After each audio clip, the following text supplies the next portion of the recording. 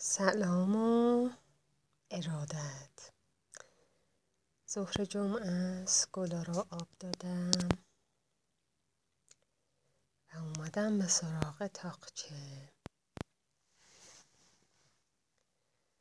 بریم به سراغ خوانش ادامه کتاب و سرتیتری که هست کتاب بخت اقبالی که در آن زندگی میابیم. داره یه قسمتی در مورد درس‌های از طبیعت حرف میزنه و توی این قسمت نظر نویسنده اینه که طبیعت یه ارزش ذاتی داره و میتونه رو ما تاثیر فلسفی بذاره و به غیر از متن کتاب که میگه چقدر برای انسان میتونه طبیعت فلسفه به انسان بیاموزه و هدایتگر باشه و همیشه میدونیم که انسان‌های بزرگ چقدر وقتشون رو در طبیعت سپری میکردن، دقت میکردن در نشو و نمو طبیعت. توی قسمت طبیعتش میگه که در مورد این حرف میزنه که ما آدم ها وقتی درگیر مسائل روزمرگی و تعاملاتمون، خواسته هامون و آرزوهامون میشیم و میخوایم که بهشون دست پیدا کنیم، برآوردشون بکنیم، به همون اندازه هم برای خودمون درد و رنج ایجاد میکنیم و در آیین بودا این یکی از اصلهاشون و باوراشون هست که شما هر چقدر میل آرزوی بیشتری داشته باشین به همون اندازه رنج بیشتری هم میبرید. توی کتاب میگه که سعی میکنیم که ما آدمیزادها از وقوع برخی اتفاقات جلوگیری بکنیم ولی نمیتونیم. ما اونقدر قدرتمند نیستیم، عظیم نیستیم و این دست طبیعت هست که بر همه چیز سلطه داره و اجباری داره در خودش. ما حقیقتاً در برابر طبیعت بسیار بسیار ضعیف و بدون قدرت هستیم. تو بعد در ادامه میگه که هیچ کس به میل و انتخاب خودش نمیاد این سختی ها رو انتخاب بکنه، ولی اینا چیزایی هست که به انسان تحمیل میشه به نوعی به اجبار، همونطور که گفتم، و این انسان هست که سعی میکنه در برابرشون مقاومت بکنه. من خودم یکی از مقاومت کننده های سرسخت زندگیم و واقعا طعم قدرت زندگی رو چشیدم که آدمو به زمین میزنه و واقعا هر چقدر هم تلاش بکنی و بعضی وقتا فکر میکنی که به اون هدف داری میرسی، نزدیک شدی، داری به دستش میاری، تو لحظه آخر حتی به نازکی یک مو تو رو برت میگردونه و اون قدرت اجبار خودش رو، اون جبر خودش رو نشون میده. تو ادامهش نوشته که انسان بارهایی رو تحمل میکنه که حیوان‌ها هیچ وقت تحملش نمیکنن. خب ما نوعی از مخلوقات هستیم دیگه، با حالا فقط به واسطه عقلی که بهمون دادن و نوع روحمون که متفاوته از نفس حیوانی، ما نفس تعالی داریم. برای همین از دسته‌بندی حیوانات جدا میشیم، از اونها بالاتر قرار میگیریم. ولی کماکان تو زندگیمون همیشه مضطربیم و هیچ وقت نمیتونیم به طور کامل درک کنیم احساسات دیگرون رو. اکثرا خیال پردازی میکنیم و چقدر سخت تلاش میکنیم که این رویاها رو به حقیقت برسونیم. چیزایی که به شدت ازشون میترسیم گاهن اتفاق میفتن و اینجا پیدا میشه که یه جبری حاکم هست و اون خواسته ایمو زیر اون جبر قرار میگیره. البته این یه مسئله ناراحت کننده است، ولی وقتی اون رو به عنوان یکی از قانونهای طبیعت ببینیم میفهمیم که خیلی هم تند یا تلخیش اذیت نمیکنه، یعنی کم رنگ تر میشه و متوجه میشیم که این مشکل ها مختص ما نیستن. در ادامه میگه که چقدر خوبه که بتونیم خودمون رو با طبیعت همراه کنیم و اینطوری یاد میگیریم قانونهای طبیعت رو که بین انسان و درخت طبیعت تفاوتی ایجاد نمیکنه، به طور یکسان عمل میکنه. همینطور بپذیریم که نیروهایی وجود دارن که بی نهایت بزرگتر از ما هستن و ما چاره‌ای نداریم جز این که در برابرشون تعظیم کنیم.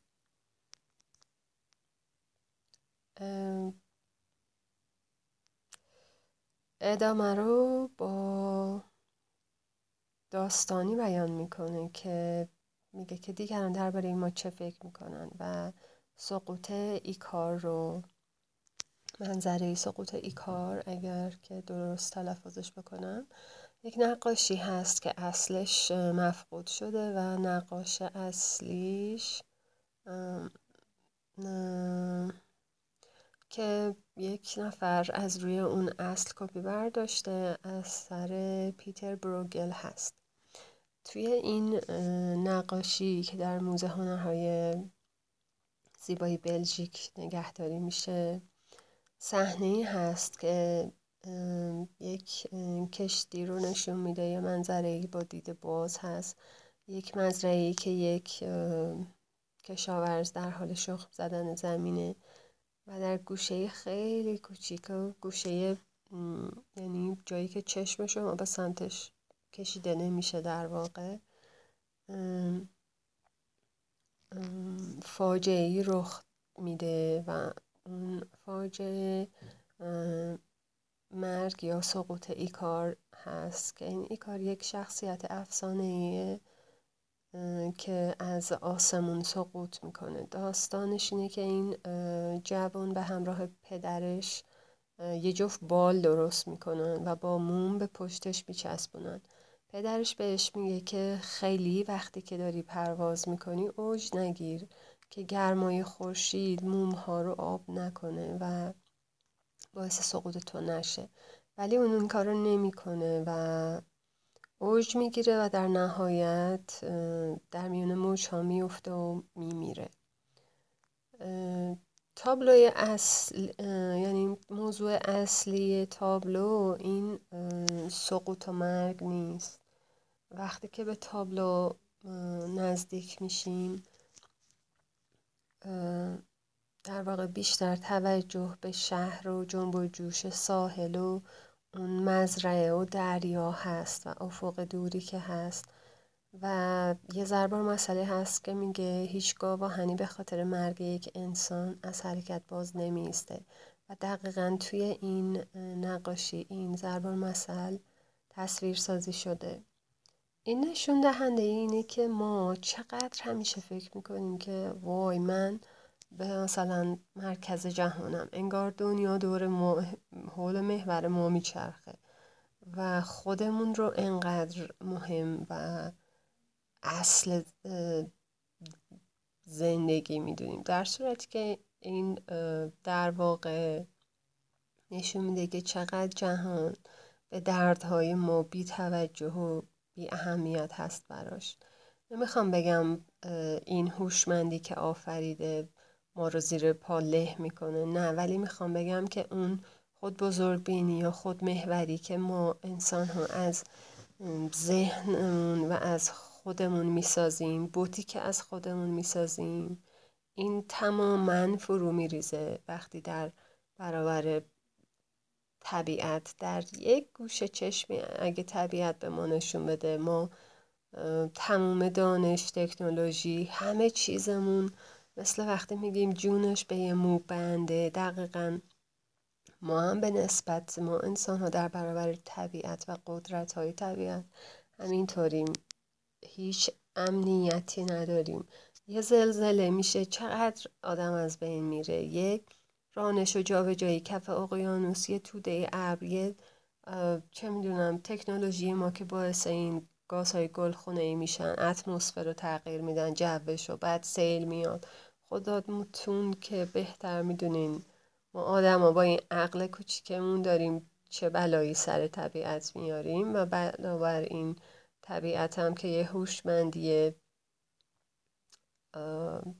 نمیذاره که آدما بتونن اینطوری قانون گردش این فرایند رو تغییر بدن. پس بهتره بدونیم که ما اصلا محور جهان نیستیم و برخلاف تصور ما وقتی مشکلی برامون پیش میاد کسی توجهی به ما نداره. مطمئن باشین که کشاورز به کار خودش ادامه میده، در تاریخ اسم ما ثبت نمیشه و تنها خودمون هستیم که فکر میکنیم مرکز عالمیم.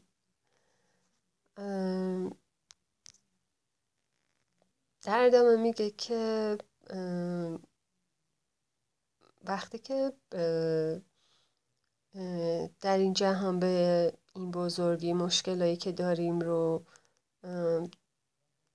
متوجه میشیم که در ذهن کسی نمیمونه، میفهمیم که چقدر بعضی وقتا اهدافمون، خواسته هامون کوچیک و بی ارزش هستن. تو قسمت بعدی کتاب در باب احساس شکوه و مهابت نوشته و اینکه در برابر وسعت و فراوانی که به انسان از طریق احساساتش غالب میشه و حس میکنه، ولی وقتی که ما طبیعت رو، اقیانوس ها رو، حتی وقتی سوار هواپیما میشیم و زمین رو میبینیم زیر پامون و این شکوه و هیبت رو میبینیم و خودمون رو در نظر میگیریم، چقدر ما کوچیک و حقیر هستیم در این حالت. و این عظمت و شکوهمندی میدونین یه جورایی باعث این میشه که آدم انگار احساس یه جور اطمینان و رها شدگی از اون دغدغه های زمینیش پیدا میکنه و یه آرامش خاطر بهش دست میده. میفهمیم که نیازی نیست خیلی بابت خواسته‌هامون خودمون رو به در و دیوار قفس ها بکوبیم و به وضعیت بدی بندازیم. میتونیم یه کمی آسون تر بگیریم، کم رنگ تر کنیم زندگی رو، جلوه های سختی رو برای خودمون. یه جمله خیلی قشنگی داره و اونم اینه که آدم وقتی که هر چقدر سنش بیشتر میشه متوجه اون عظمت و هوشمندی میشه و اینکه در جایی وقتی شما در طبیعت قرار میگیرین، وقتی که به یک روشنبینی میرسین، بقیه انسان ها دیگه براتون امتیازات خاصی ندارن، همه رو به یه چشم میبینین، برتری با ثروت یا مقیاس هیچ چیزی قرار نمیدین، آنالیز نمیکنین آدمای اطرافتون رو و این خیلی جنبه مهمی هست از نظر چی میگن رشد باطنی. و ما باید واقعا به این درک برسیم، حالا هر کس به هر وسیله‌ای که میتونه. احساسات تاثیر مهمی بر ما دارن، ولی کلمات و معقولات رو میشه به راحتی نادیده گرفت و به همین دلیل هست که انجام کارهای هنری یا مسافرت میتونه آدم رو پخته بکنه و روی آدم تاثیر میگذاره. اینا باعث این میشن که با حواس پنجگانه، با اینکه با وسیله حواس پنجگانه ما این دستاورد رو به دست میاریم، ولی در درون ورای این حواس پنجگانه یک خردی در ما نهادینه شده و اون رشد میکنه. پس بهتره که به دامان دل طبیعت بریم.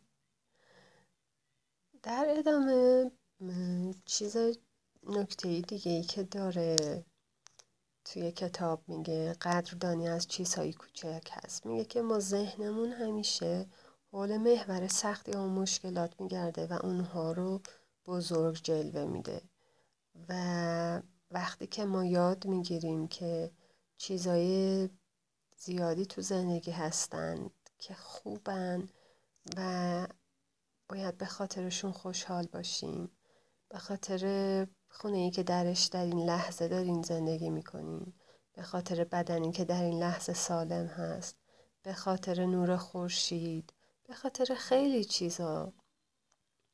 انقدر قشنگ میگه که احساس شکرگزاری و شادی عمومی خاصیتی هست که با افزایش سن در انسان رشد میکنه.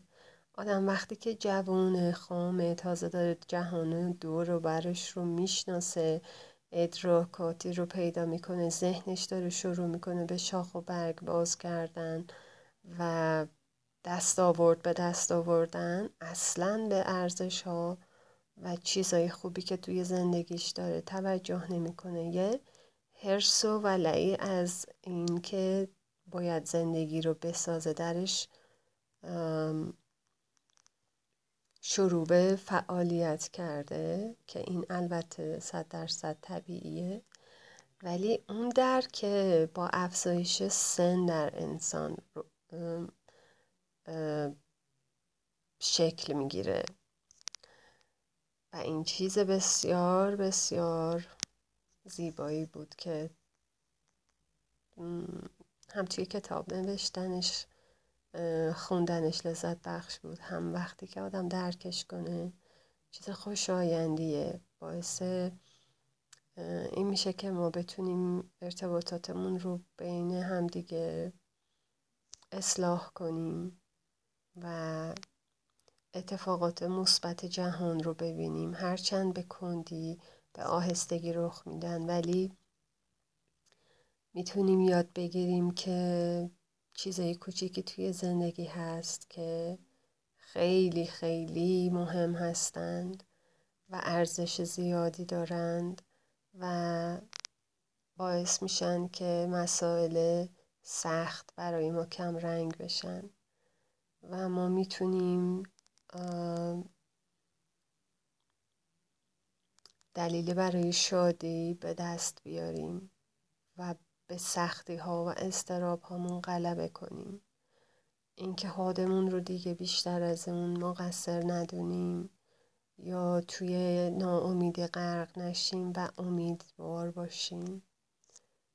خیلی خوبه، مثل یک نون گرمه که تازه از تنور در اومده و شما میگیرید دستتون و همینطور که پیاده دارین از خیابون رد میشین شروع به خوردنش میکنین. مثل دوش آب گرمی میمونه که بعد از خستگی از سر کار میگیرین. چقدر لذت بخشه، چقدر بار سنگین فشار زندگی رو از روی دوش آدم همه اینها بر میدارن.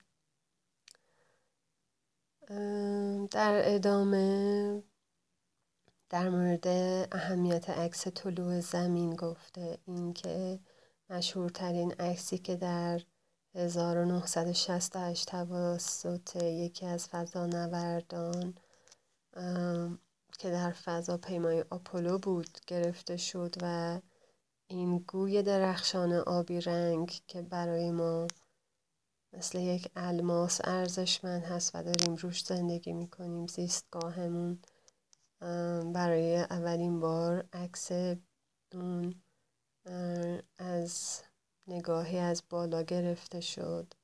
یک زاویه‌ای که خداوند از ملکوت انگار بهش نگاه میکنه و میتونه دید آدم رو خیلی تغییر بده. خیلی از کسانی که وارد حیطه نجوم، ستاره شناسی، خدا شناسی و این رشته ها میشن. کلن آدم هایی میشن که کاملا فرق میکنن با دیگران. جهان براشون مثل دگردیسی میمونه برای خودشون که کلن جهان رو به یه نوع دیگه ای میبینن. در یونان باستان فیثاغورس، در دوره فیثاغورس به کروی بودن زمین معتقد بودن ولی اهمیت چندانی بهش نمیدادن و همونطور که الان حتی خود ما میریم لب دریا میشینیم و خط افق صافی رو میبینیم در واقع، ولی زمینی که به شدت بزرگه و ما میبینیم یه عکسی ازش به دستمون میرسه که این زمینه به شدت بزرگ برای ما در یک منظومه قرار داره که این زمین بزرگ یک نقطه میشه، یک زیبایی و عظمت بسیار زیادی رو در پس زمینه گوشزد میکنه به ما. اون شهاب سنگ ها، اون لایه ظریف اتمسفر به دور زمین، اکسیژنی که در هوا وجود داره، مثل یه حاله که بعضی وقتا دور ماه میبینیم. چقدر این خلقت زیباه، خیلی خیلی خیلی زیباه. وقتایی که حالمون بد میشه، اندوهگین میشیم، سختی بر ما غالب میشه، بهتره به کمترین چیز، به در عین حال کمترین و در عین حال بزرگترین چیزی که برش زندگی میکنیم و اون کره خاکی زمینمون هست فکر کنیم، به یه مورچه نگاه کنیم. حتی میتونیم به یه مورچه بگیم که دوستش داریم به شرطی که گازمون نگیره. کسانی به درگاه خداوند دعا و طلب آمرزش میکنن و کسایی هم در حال آزمون و خطا هستند. عظمت خلقت در اینه که انسان ها آزادن، بخشندن، ظالمن. در هر حال ما همه در محضر خدا هستیم و در برابر خداوند مسئولیتی داریم و در تمام دین ها خداوند دستور داده که ما نسبت به همدیگه بخشش و مهربانی داشته باشیم. این خطهایی بود که در وصف اون کره زمین نویسنده، من از بین نوشته‌هاش براتون خوندم. میدونید که من متن رو از قبل نمیخونم، قبلا میخوندم ولی الان دیگه این کار رو نمیکنم. همزمان با ضبط میخونم و از بین خطوط چند خطی رو در لحظه انتخاب میشه و براتون خونده میشه. به هر حال امیدوارم که هر کسی که گوش میده دوست داشته باشه و این یک آرامشی براش به همراه بیاره. خب بذارید همینجا تمامش کنم. به عنوان بعدی رسیدم که در باب گلها هست و بگذارید این در باب گلها بمونه برای بعد. اوقات خوشی داشته باشین، در سلامتی و در دلشادی سپری کنید.